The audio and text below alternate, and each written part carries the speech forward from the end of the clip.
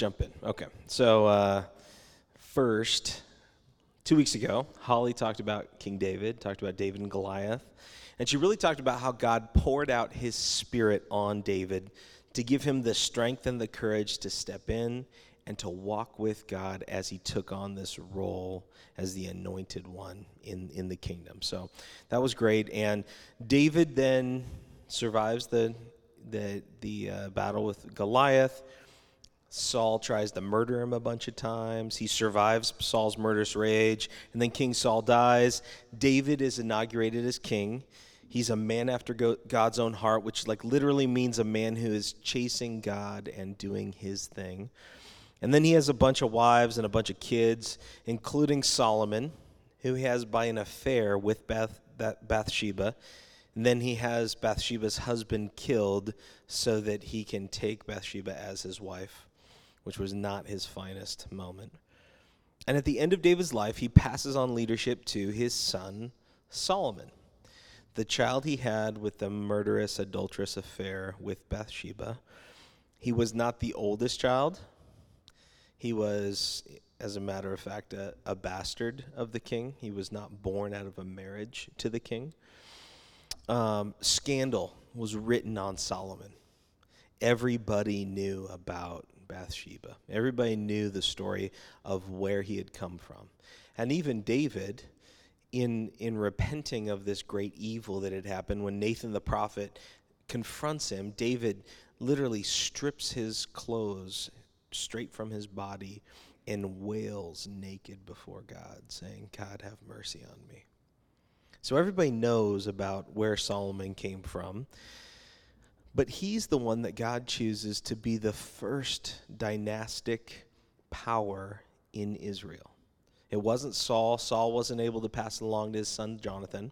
Saul's line was cut. And then David, who was a man after God's own heart, was given this special place as the king who would rule and whose heir would reign forever, which is one of the things we've been talking about. The whole story of the Bible is literally about the heir of King David's throne reigning forever, and that the whole story is literally telling how that happens and then what this kingdom age of the heir of David, Jesus, looks like.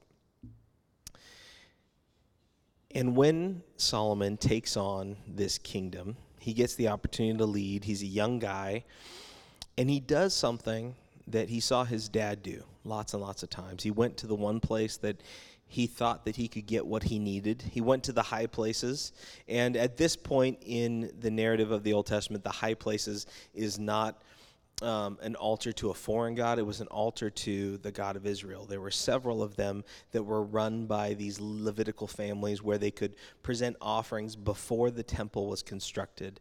And so Solomon went to Gibeon, one of these high places, and he brought his offering and offered thousands of animals as a sacrifice to God.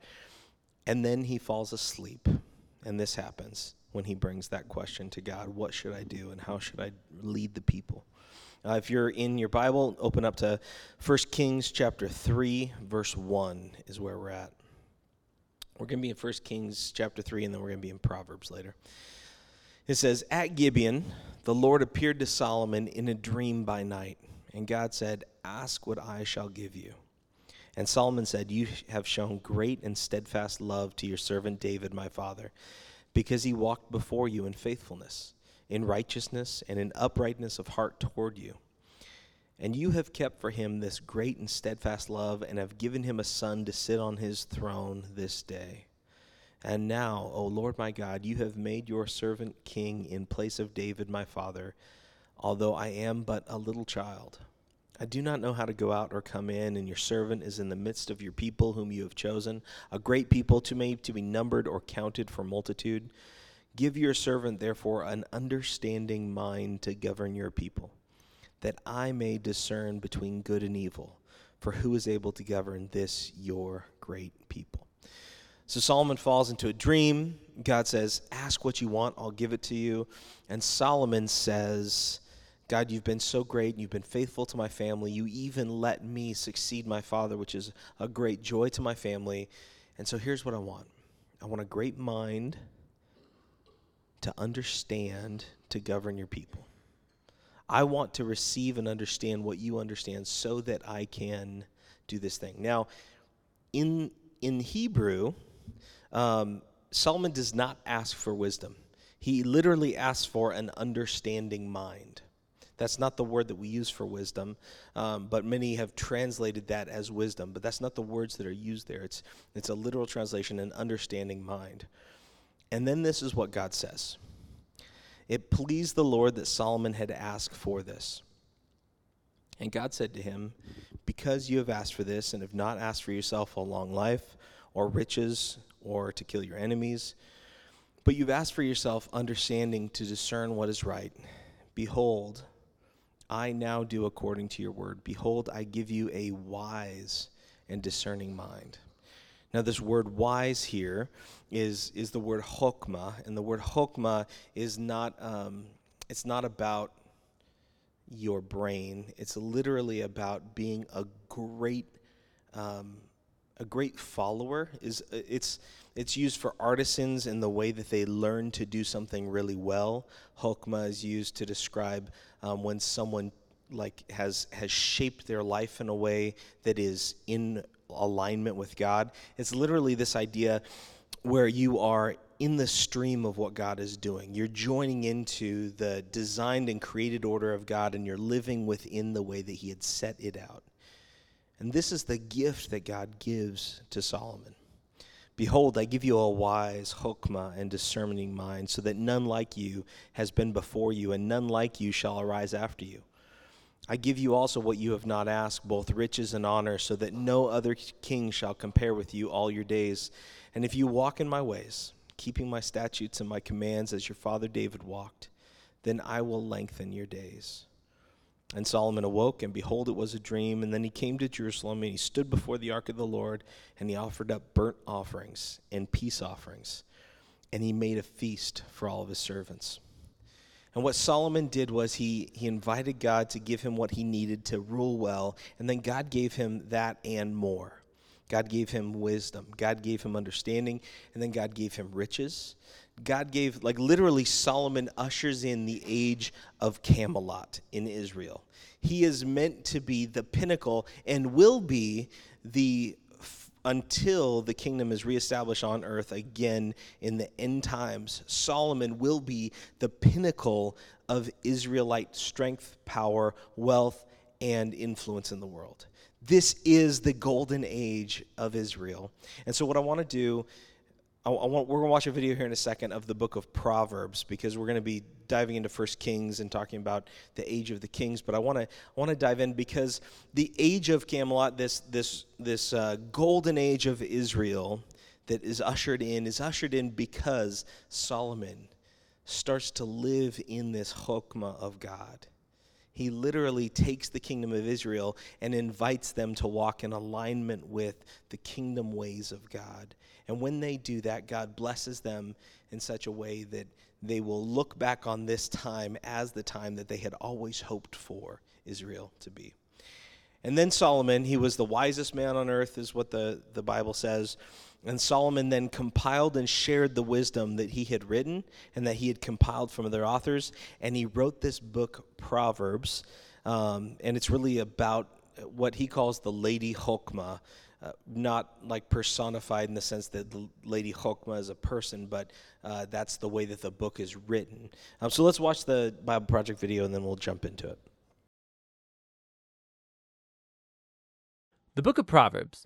The word proverb typically refers to a short, clever saying that offers some kind of wisdom, and this book has a lot of those. But they're almost all in the center section of the book, chapters 10 to 29. But there is way more going on in the book of Proverbs, especially at the beginning, chapters 1 through 9, and the conclusion, chapters 30 and 31. The book's been designed with an introduction, chapter 1, verses 1 through 9, and it first of all links this book to King Solomon. Now remember the story in 1 Kings chapter 3. Solomon had asked God for wisdom to lead Israel well. And so Solomon became known as the wisest man in the ancient world. And we're told in 1 Kings chapter 4 that he wrote thousands of proverbs and poems and collected knowledge about plants and animals. So Solomon was like the fountainhead of Israel's wisdom literature. So while not all the material in this book is written by him personally, he is where Israel's wisdom tradition began. The introduction says that by reading this book, you too can gain wisdom. Now, wisdom for most of us means knowledge, but the Hebrew word chokhmah means much more than just mental activity. It refers to action also. So think skill or applied knowledge. This is why back in the book of Exodus, chapter 31, it was artists and craftsmen in Israel who were said to have chokhmah. So the purpose of this book is to help you develop a set of practical skills for living well in God's world. And this gets linked with another key idea in the introduction, the fear of the Lord. Now, fear here is not about terror. It's about a healthy sense of reverence and awe for God and about my place in the universe. It's a moral mindset that recognizes I am not God and that I don't get to make up my own definitions of good and evil and right and wrong. Rather, I need to humble myself before God and embrace God's definition of right and wrong, even when that's inconvenient for me. Now, this introduction leads us into the first main section of the book, chapters 1 through 9, which also doesn't contain short one-liner proverbs. Rather, what we find here are 10 speeches from a father to a son about how the son should listen to wisdom and cultivate the fear of the Lord and live accordingly, which means a life of virtue and integrity and generosity, all of which lead to success and peace. The father warns his son also about folly and evil and stupid decisions that will breed selfishness and pride, all leading to ruin and shame. And so the son should make the pursuit of wisdom and the fear of the Lord his highest goal in life. And this way of thinking, it forms the moral logic of this entire book. Now, these speeches from the father also clue us into what biblical wisdom literature is and how it's different from other parts of the Bible. These books explore how to live well in God's world, but wisdom is not the same as law, like what Moses gave Israel at Mount Sinai. And it's not the same as prophecy, divine speech to God's people. Rather, wisdom literature has the accumulated insight of God's people through the generations about how to live in a way that honors God and others. And so, through the book of Proverbs now, these human words about wisdom have been put together as God's word and wisdom to his people, which connects to the other thing you find in chapters 1 through 9. There are 4 poems from Lady Wisdom. Here, wisdom has been poetically personified as a woman who calls out to humanity to pay attention and to seek her. Wisdom says that she is woven into the fabric of the universe, and so wherever you see people making wise decisions, they are relying on her. So you see someone being generous or having sexual integrity or upholding justice. They are drawing on wisdom. These Lady Wisdom poems, they're a creative, poetic way of exploring this idea that we live in God's moral universe, and that goodness and justice are objective realities that we ignore to our own peril. And so fearing the Lord, living wisely, it's living along the grain of the universe. Now together, these 2 sets of speeches from the Father and Lady Wisdom, they make a powerful claim about this book, that you're not simply reading good advice, you're reading God's own invitation to learn wisdom from previous generations. And so in the next section of the book, chapters 10 through 29, we find hundreds of ancient proverbs, and they apply wisdom and the fear of the Lord to every life topic you could imagine: family, work, neighborhood, friendship, sex, marriage, money, anger, forgiveness, alcohol, debt, everything. And these are all filtered through the value system of Proverbs 1 through 9. Now, these Proverbs, they're all pretty short, they're easy to memorize, and actually this section of the book is meant to become a reference work that you return to time and time again throughout the years, which raises some important issues in learning how to read these Proverbs. First of all, Proverbs are by nature about probabilities. So you fear the Lord and you make wise, good choices, things will likely go well for you. And if you don't fear the Lord, you're foolish, your life will likely not go so well. Now, that is all often true, but not always. Which leads to the next point, that Proverbs are not promises. They're not formulas for success. So, some Proverbs, for example. The fear of the Lord prolongs your life, but the years of the wicked are cut short. Or, train up a child in the way they should go, and when they're old, they won't turn from it.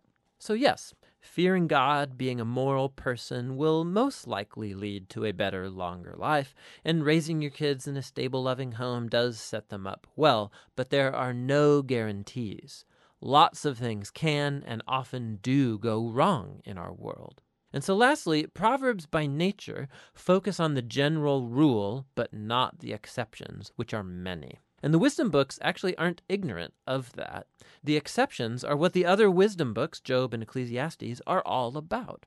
And together, these acknowledge that life is too complex for simple formulas, which is why we need all of the wisdom books together to get the bigger picture. This all leads to the final section of the book, two large collections of poems. First, poems from a man named Agur, who begins by acknowledging his own ignorance and folly and his great need for God's wisdom. And then Agur discovers that divine wisdom has been given to him in the scriptures, which teach him how to live well. And so Agur is put before us as like a model reader of the book of Proverbs, somebody who's always open to hearing God's wisdom through the scriptures. The final poems are connected to a man named Lemuel. He's a non-Israelite king, and he passes on the wisdom that was given to him by his mom. It's guidance for being a wise and just leader. And then the final poem is an acrostic or an alphabet poem where each line begins with a new letter of the Hebrew alphabet. And the entire poem's about the woman of noble character.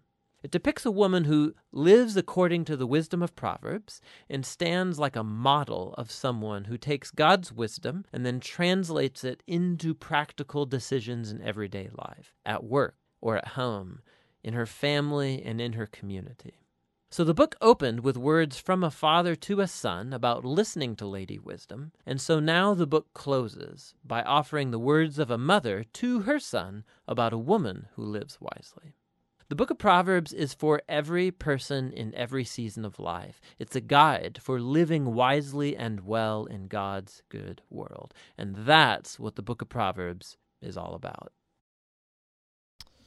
All right, so Proverbs is a cool book, but it's a kind of a weird book because it's so different than the rest of the Bible. You've got Proverbs, Ecclesiastes, and Job are the whole of the wisdom literature in the Old Testament, and it's meant, and actually James is a part of that wisdom literature tradition in the New Testament, but they're meant literally as a gift from God. But I want to dive into, like, I think Solomon in particular. He's wise to start. Like, as a young man, he's wise enough to ask God for wisdom. He's wise enough to know that wisdom emanates from God and that he can't get it on his own, and he goes to God for wisdom. And so I want to state that wisdom starts with God's invitation and his calling to us. And so when we want to participate and to walk with God, and we move towards him, it's because he's invited us, and we have responded by faith to his calling. And when Solomon comes and he asks God for wisdom, God gives him wisdom, but that wisdom is not just for himself. It's meant to be a gift for the people of Israel. The wisdom that emanates from the Spirit into Solomon is so that he would rule well and teach the people of Israel what it's like to live in this new sort of kingdom way. And that's why God blesses and takes care of Israel. He makes Jerusalem into a great city.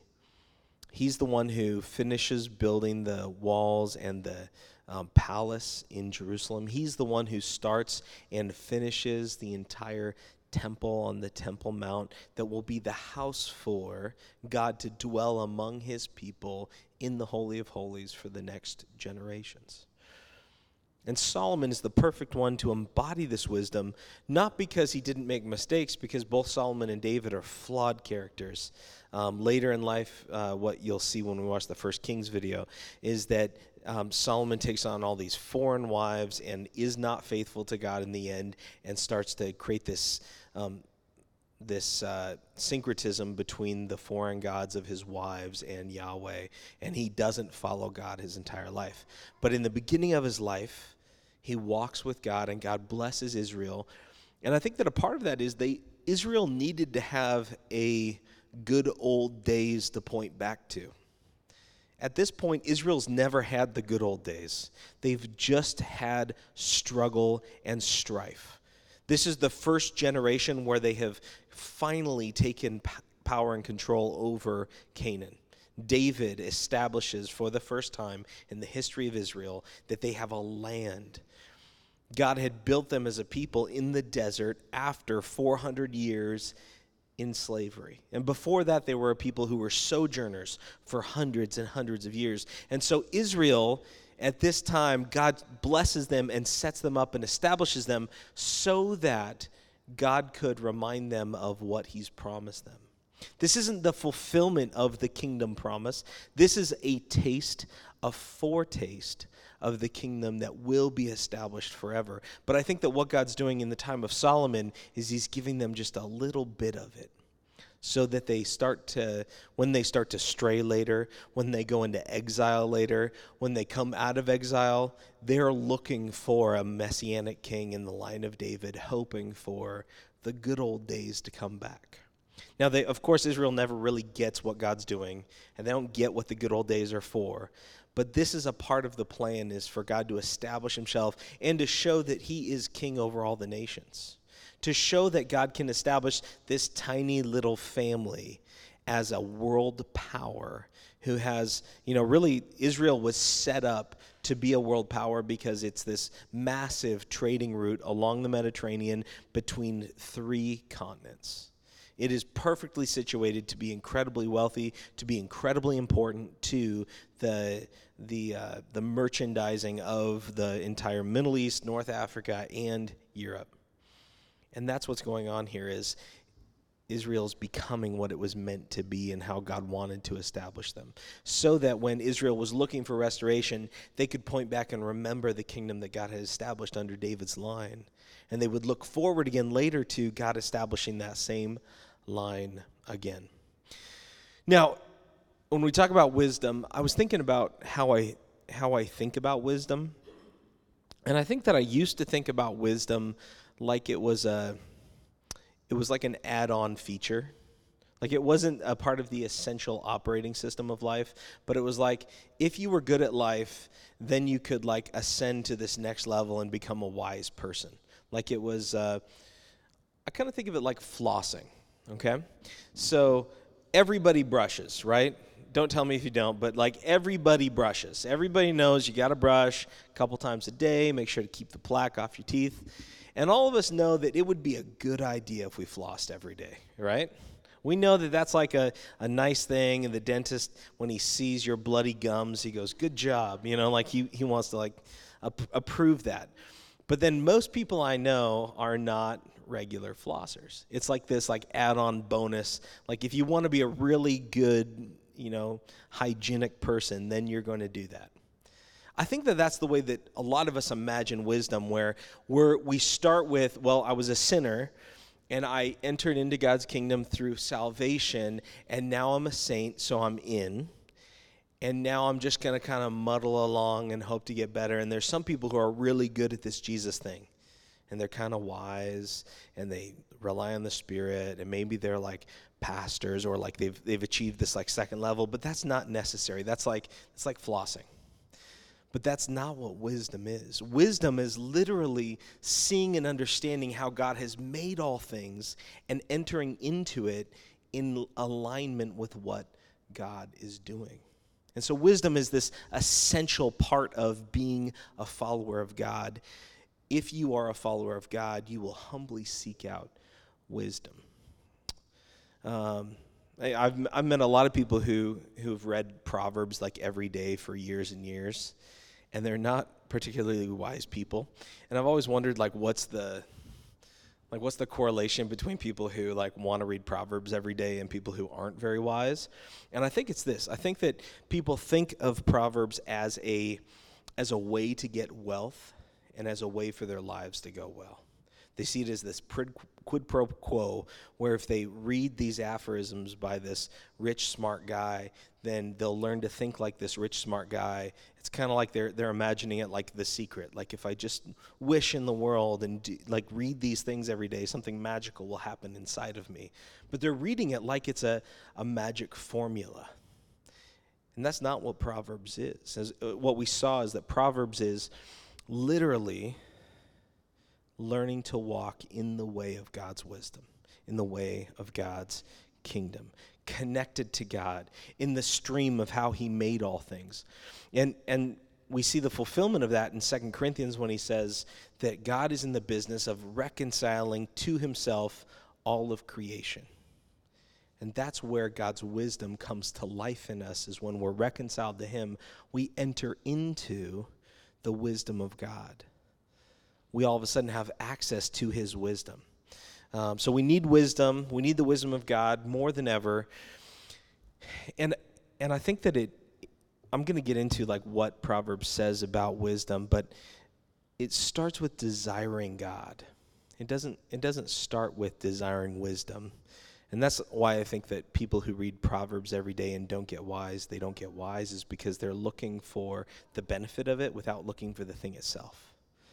They think that the benefit of wisdom, which is for the most part wealth and stability and good relationships, is something that they want and they desire. So they go after the thing, the benefit of it, rather than the thing itself. And the thing itself, wisdom, is literally God's presence transforming us in who we are. We saw that in David and we saw that in Solomon, that when they entered into and humbled themselves before God and said, I want to do what you want, that was when their lives started to be transformed into the way of the kingdom. And we need the wisdom of God more than ever. That's why I wanted to start with that question of what's the one thing that we could change to make the world better.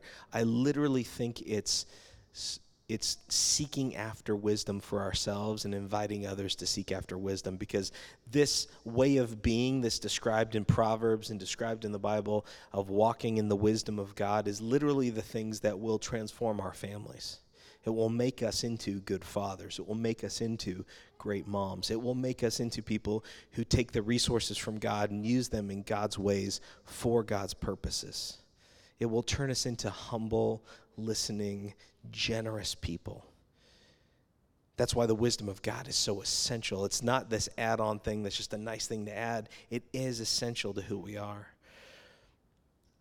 And the foolishness of this world has been disguised as wisdom. This world is full of really bad advice. Just ask a question on Facebook. Does anybody like on their neighborhood Facebook group and see people like asking for advice on there, and you're like, no, don't do what those people are idiots. Don't listen. Like there's a Boise Bench Dwellers group and a West Bench group, and it is really entertaining, but it really takes away your faith in humanity, listening to them talk about, all sorts of things. But this foolishness of the world is disguised as wisdom, and it's seeping into us as the church. Our world says that what we desire is who we are, that our identity is built by our flesh seeping out into the world through desire and through lust.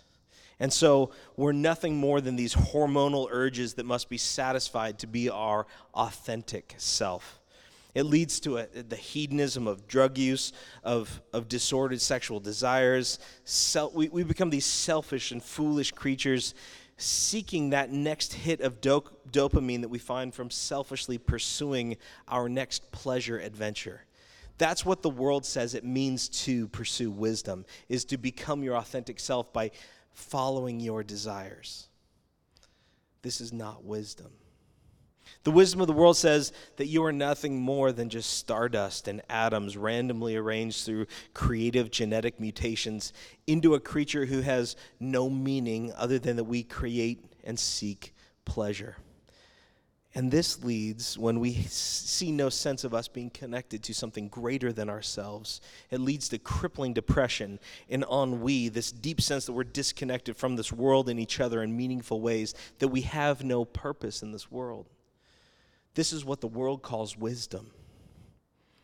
The world says that foolishness is righteousness, that sexual promiscuity and personal expression are our highest values, that there is no external authority that we're subject to, that the world is meant to be this anarchic revolution of radical individualism and expressive individualism that leaves us lonely and scared and confused about how to pursue the good life.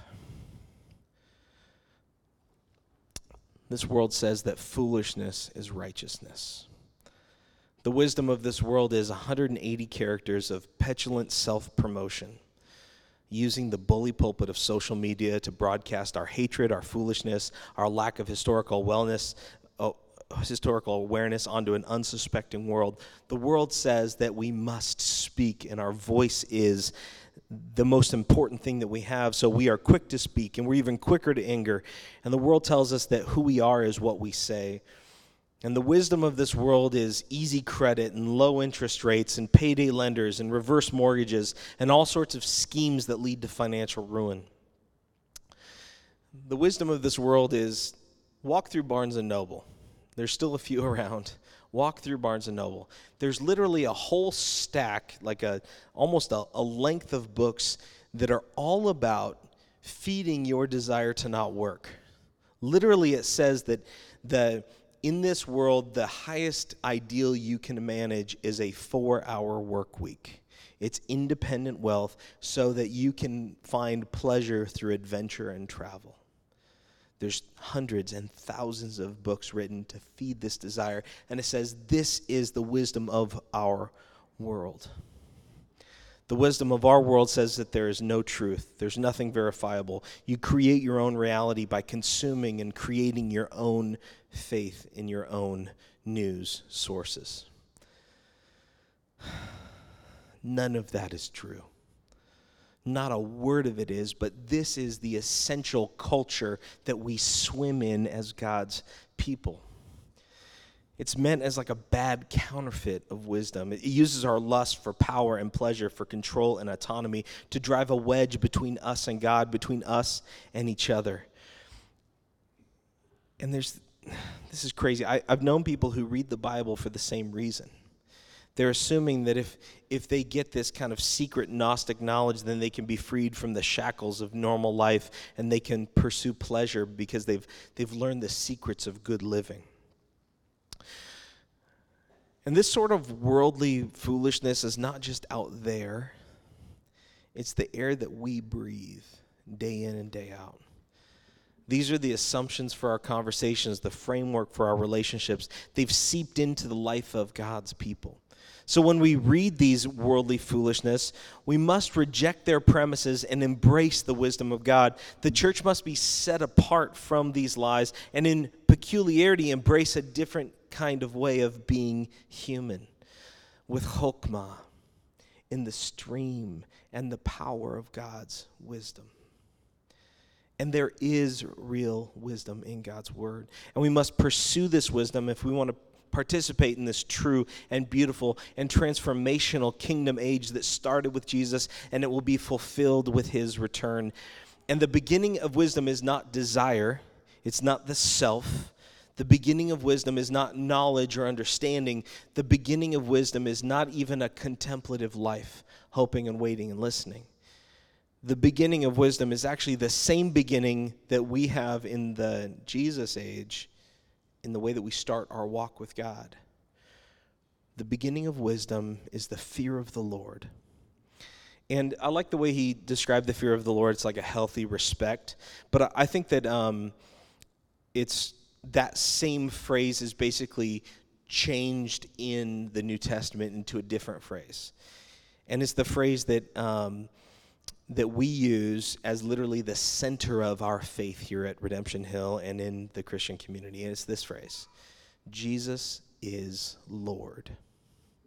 This is the center of fearing God, is that we proclaim that Jesus is Lord. Really, it's a recognition of the rule and the reign of Christ as the one true king who has the only and complete right to tell you how to live. Because he created all things, he redeemed all things, he died for all people, and he'll reign from now and forever in all ways. He's the only one who has the right to tell us how to live in this sort of chokmah way. And so when we proclaim Jesus is Lord, what we're really saying is that Jesus is creator, that he is king, and that he is the only one who has the right to tell us what our lives should live like. And now we're still in this time where God's kingdom has come through Jesus' death and resurrection, but it's not yet driven the enemy away. The enemy is still present in its weakened state, still trying to drive a wedge between us and God. But God is waiting and he's hoping for more to be reconciled to him before the end. And so there's in this time, what he talked about in the video is that God's wisdom, Hokmah, does not equal the law. And what he's saying is that if you do what the proverb says and you live in this kingdom way of Hokmah, you will not necessarily get all the blessings of Solomon. That's a heresy. What happens is, in probability, the majority of people who walk in the way of God will live a good life that's free of unnecessary conflict and pain.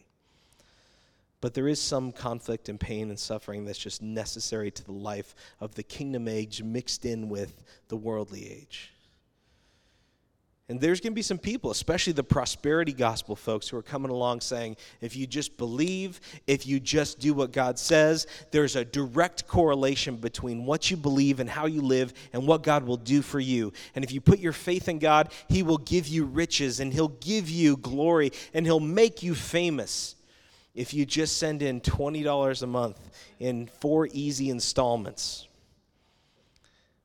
That's an easy way to go when we're trying to be simple about this thing. But what Proverbs says is that in probability, if you walk in this Hokmah, this kingdom wisdom way, you're not going to be adding stupid pain to your life. We all have stupid pain, right? The stupid pain of I make a bad decision and I live with the natural consequences. My son the other day, he threw something against the wall, and it came back and hit him in the head. I didn't even need to tell him not to do it, right? The wall literally told him not to throw things at the wall because it hits you in the face. The world is that way, and some of you think that your suffering is because of this world is a hard place. No, your suffering is because you're dumb. And your suffering is because you're not living in the Hokmah of God's way, and you haven't given yourself over to God. And some of you, your suffering is just a legitimate expression of the brokenness of this world, and you need to recognize that God allows the rain to fall on the just and the unjust. Okay? But the wisdom of God transforms us. Reconciled to God through the kingship of Jesus' reign, we will ultimately, in the next age, experience the true, full expression of the wisdom of God in the coming kingdom. We start with this central confession: Jesus is Lord. We recognize that he is Yahweh, that Jesus is the King, that he is the only one who has the right. We recognize his authority in our lives to direct our lives. And we start to see clearly that if we walk in the way of Jesus, we're walking the way of the Creator who made all things and understands all things and knows all things. And he gave us this instruction manual for these bodies in this life with original equipment manufactured into us, and he understands it. And so we take his instruction and we live in his way so that we can optimize the life that God's given us. But this confession, Jesus is Lord, is also a loyalty pledge. It's equal to all hail the King. When we say Jesus is Lord, what we're really saying is I will shape my life in light of him. And so the beginning of wisdom is to recognize this rule and reign of Christ, admit that you're not your own and that you need Christ for life and salvation, for wisdom. And it's also because you're not on your own to become the kind of person that God made you to be. So often when we think about wisdom, we think, well, I need to read Proverbs, and I need to do these things every day, and if I do, then I'll get what God wants for me. And I just got to try harder every day. I got to read it. I got to make sure that I'm doing what God said. I got to work my debt snowball just like Dave Ramsey told me so that I am free of debt just like Proverbs says. And I need to make sure that every day I'm disciplining my children because Proverbs says to discipline my children. And if I just do all these things just the right way, then my life is going to work out. But what we find is that both in David and in Solomon and in God's people, the power for living in this kingdom age is not born out of ourselves, but it's a gift of the Spirit. What John 16 says is that the Spirit will guide you into all truth, that the Holy Spirit will empower you for good works. And so when we're trying to do this Chokmah thing, it's not so much a matter of white-knuckling it into this kingdom way, but in allowing God to give his power to us and his wisdom to us so that we can walk in the way. We're going to need something beyond ourselves because day in, day out, we're not going to remember what the proverb says, but we're going to know what question to ask. And the question we ask for Chokmah is this. It's not what do I want? It's not what feels good. It's not what does alleviate my pain. Chokmah comes from asking this question. What does God want? This needs to be the question that drives every part of our lives. If he is the king, then our whole lives are going to revolve around asking the question, what does God want? And I guarantee you, in every moment, if you ask that question and you do what you think God wants, you're living in Chokmah. You're living in the wisdom of God because you're concerned with what is good, what is just, and what is right, and what is the kingdom way versus what makes me feel good, what takes away stress from me, what keeps me looking good to other people, what do I feel like doing? Those are the questions that your body's just going to throw at every situation. You're going to have these hormonal desires to protect yourself or to please yourself. And you've got to throw those aside and focus in and asking the one crucial question. What does God want? I think that you should read the Proverbs every day.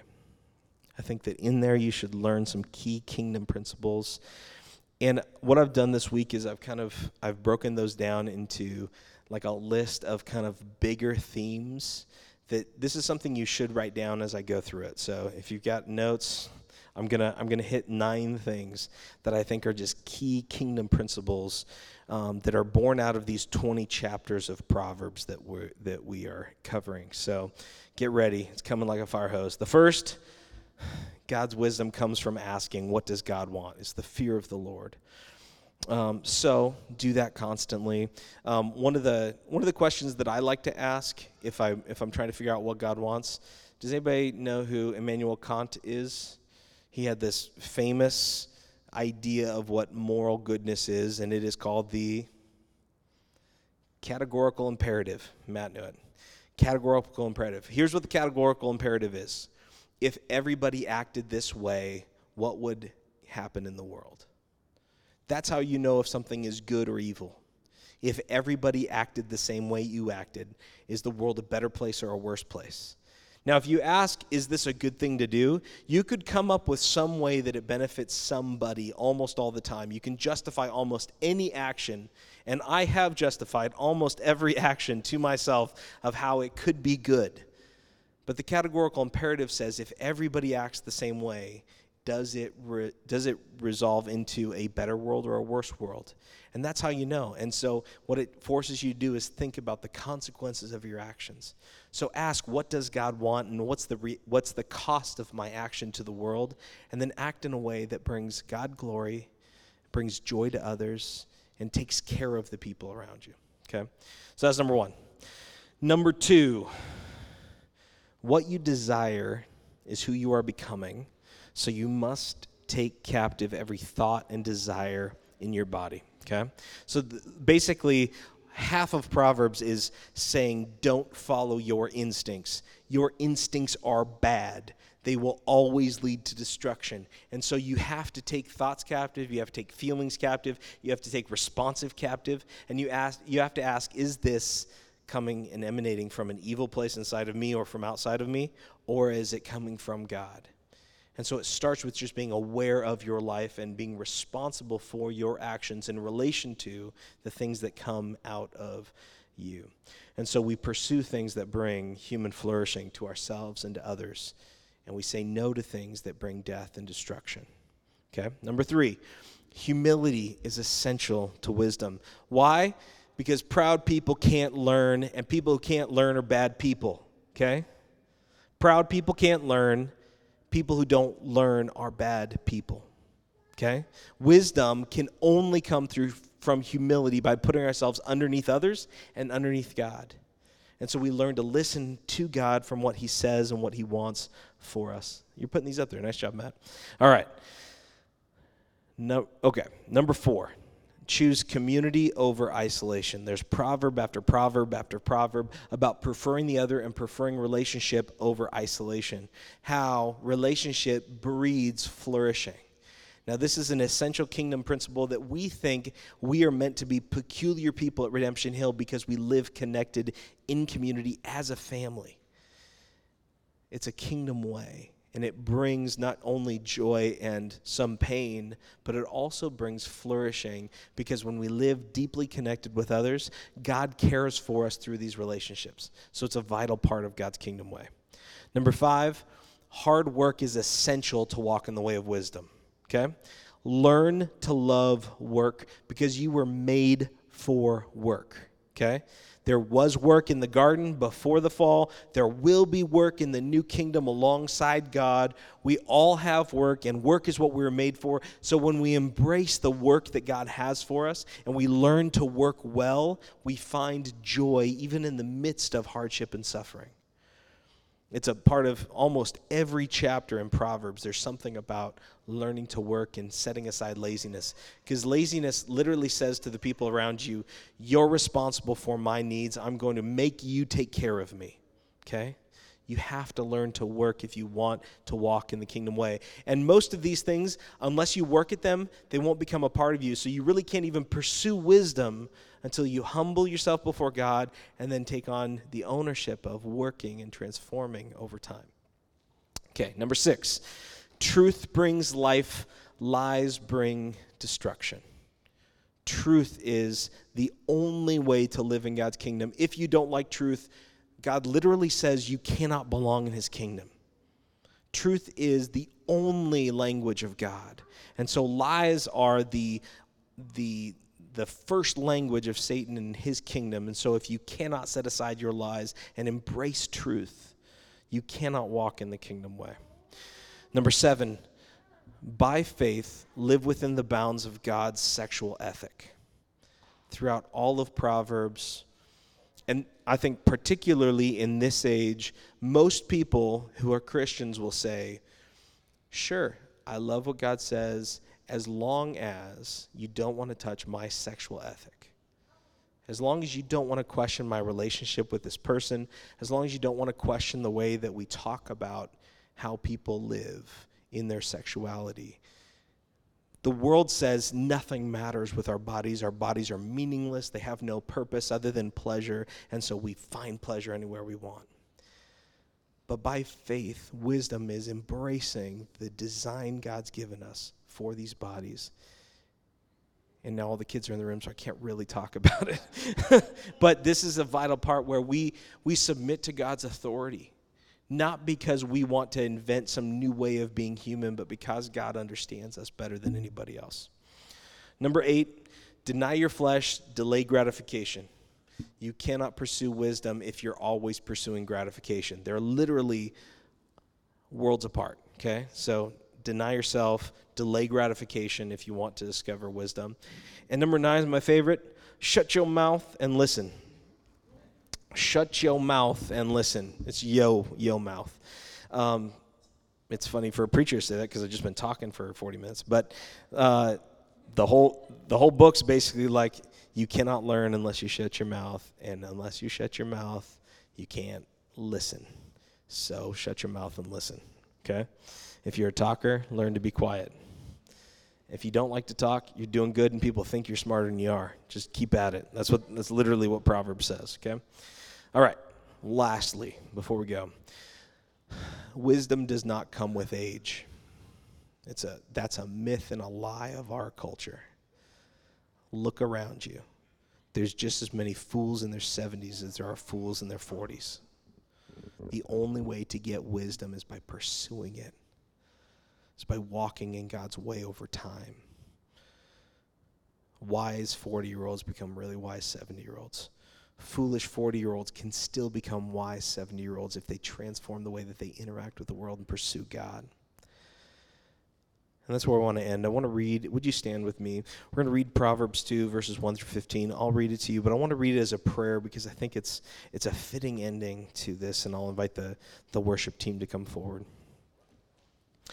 My son, if you receive my words and treasure up my commands with you, making your ear attentive to wisdom and inclining your heart to understanding, yes, if you call out for insight and you raise your voice for understanding, if you seek it like silver and search for it for hidden treasure, then you will understand the fear of the Lord and you will find the knowledge of God.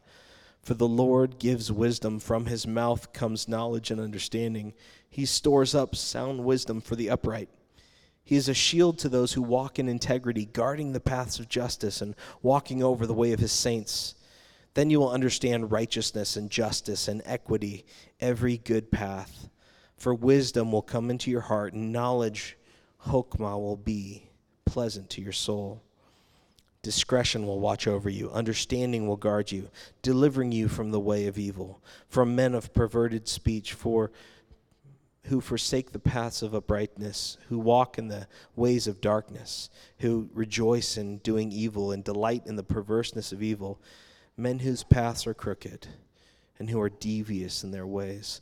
Lord God, let us be a people who seek your wisdom, who look to walk in your ways, and as a community are transformed so that everywhere we go, we bring this flourishing chokmah, living in the stream of your wisdom as kingdom people. God, as I have read through Proverbs this week, I've had a lot to repent for. There's areas of my life. There's areas of the way that I steward my time and my money and my words, even ways that my attitudes keep me from walking with you. Lord God, give us hearts of repentance to turn away and to turn towards you. Holy Spirit, we invite you to have complete control in us, to give us what we need, the power we need to walk in your way. Lord God, have your way in us. In Jesus' name we pray. Amen.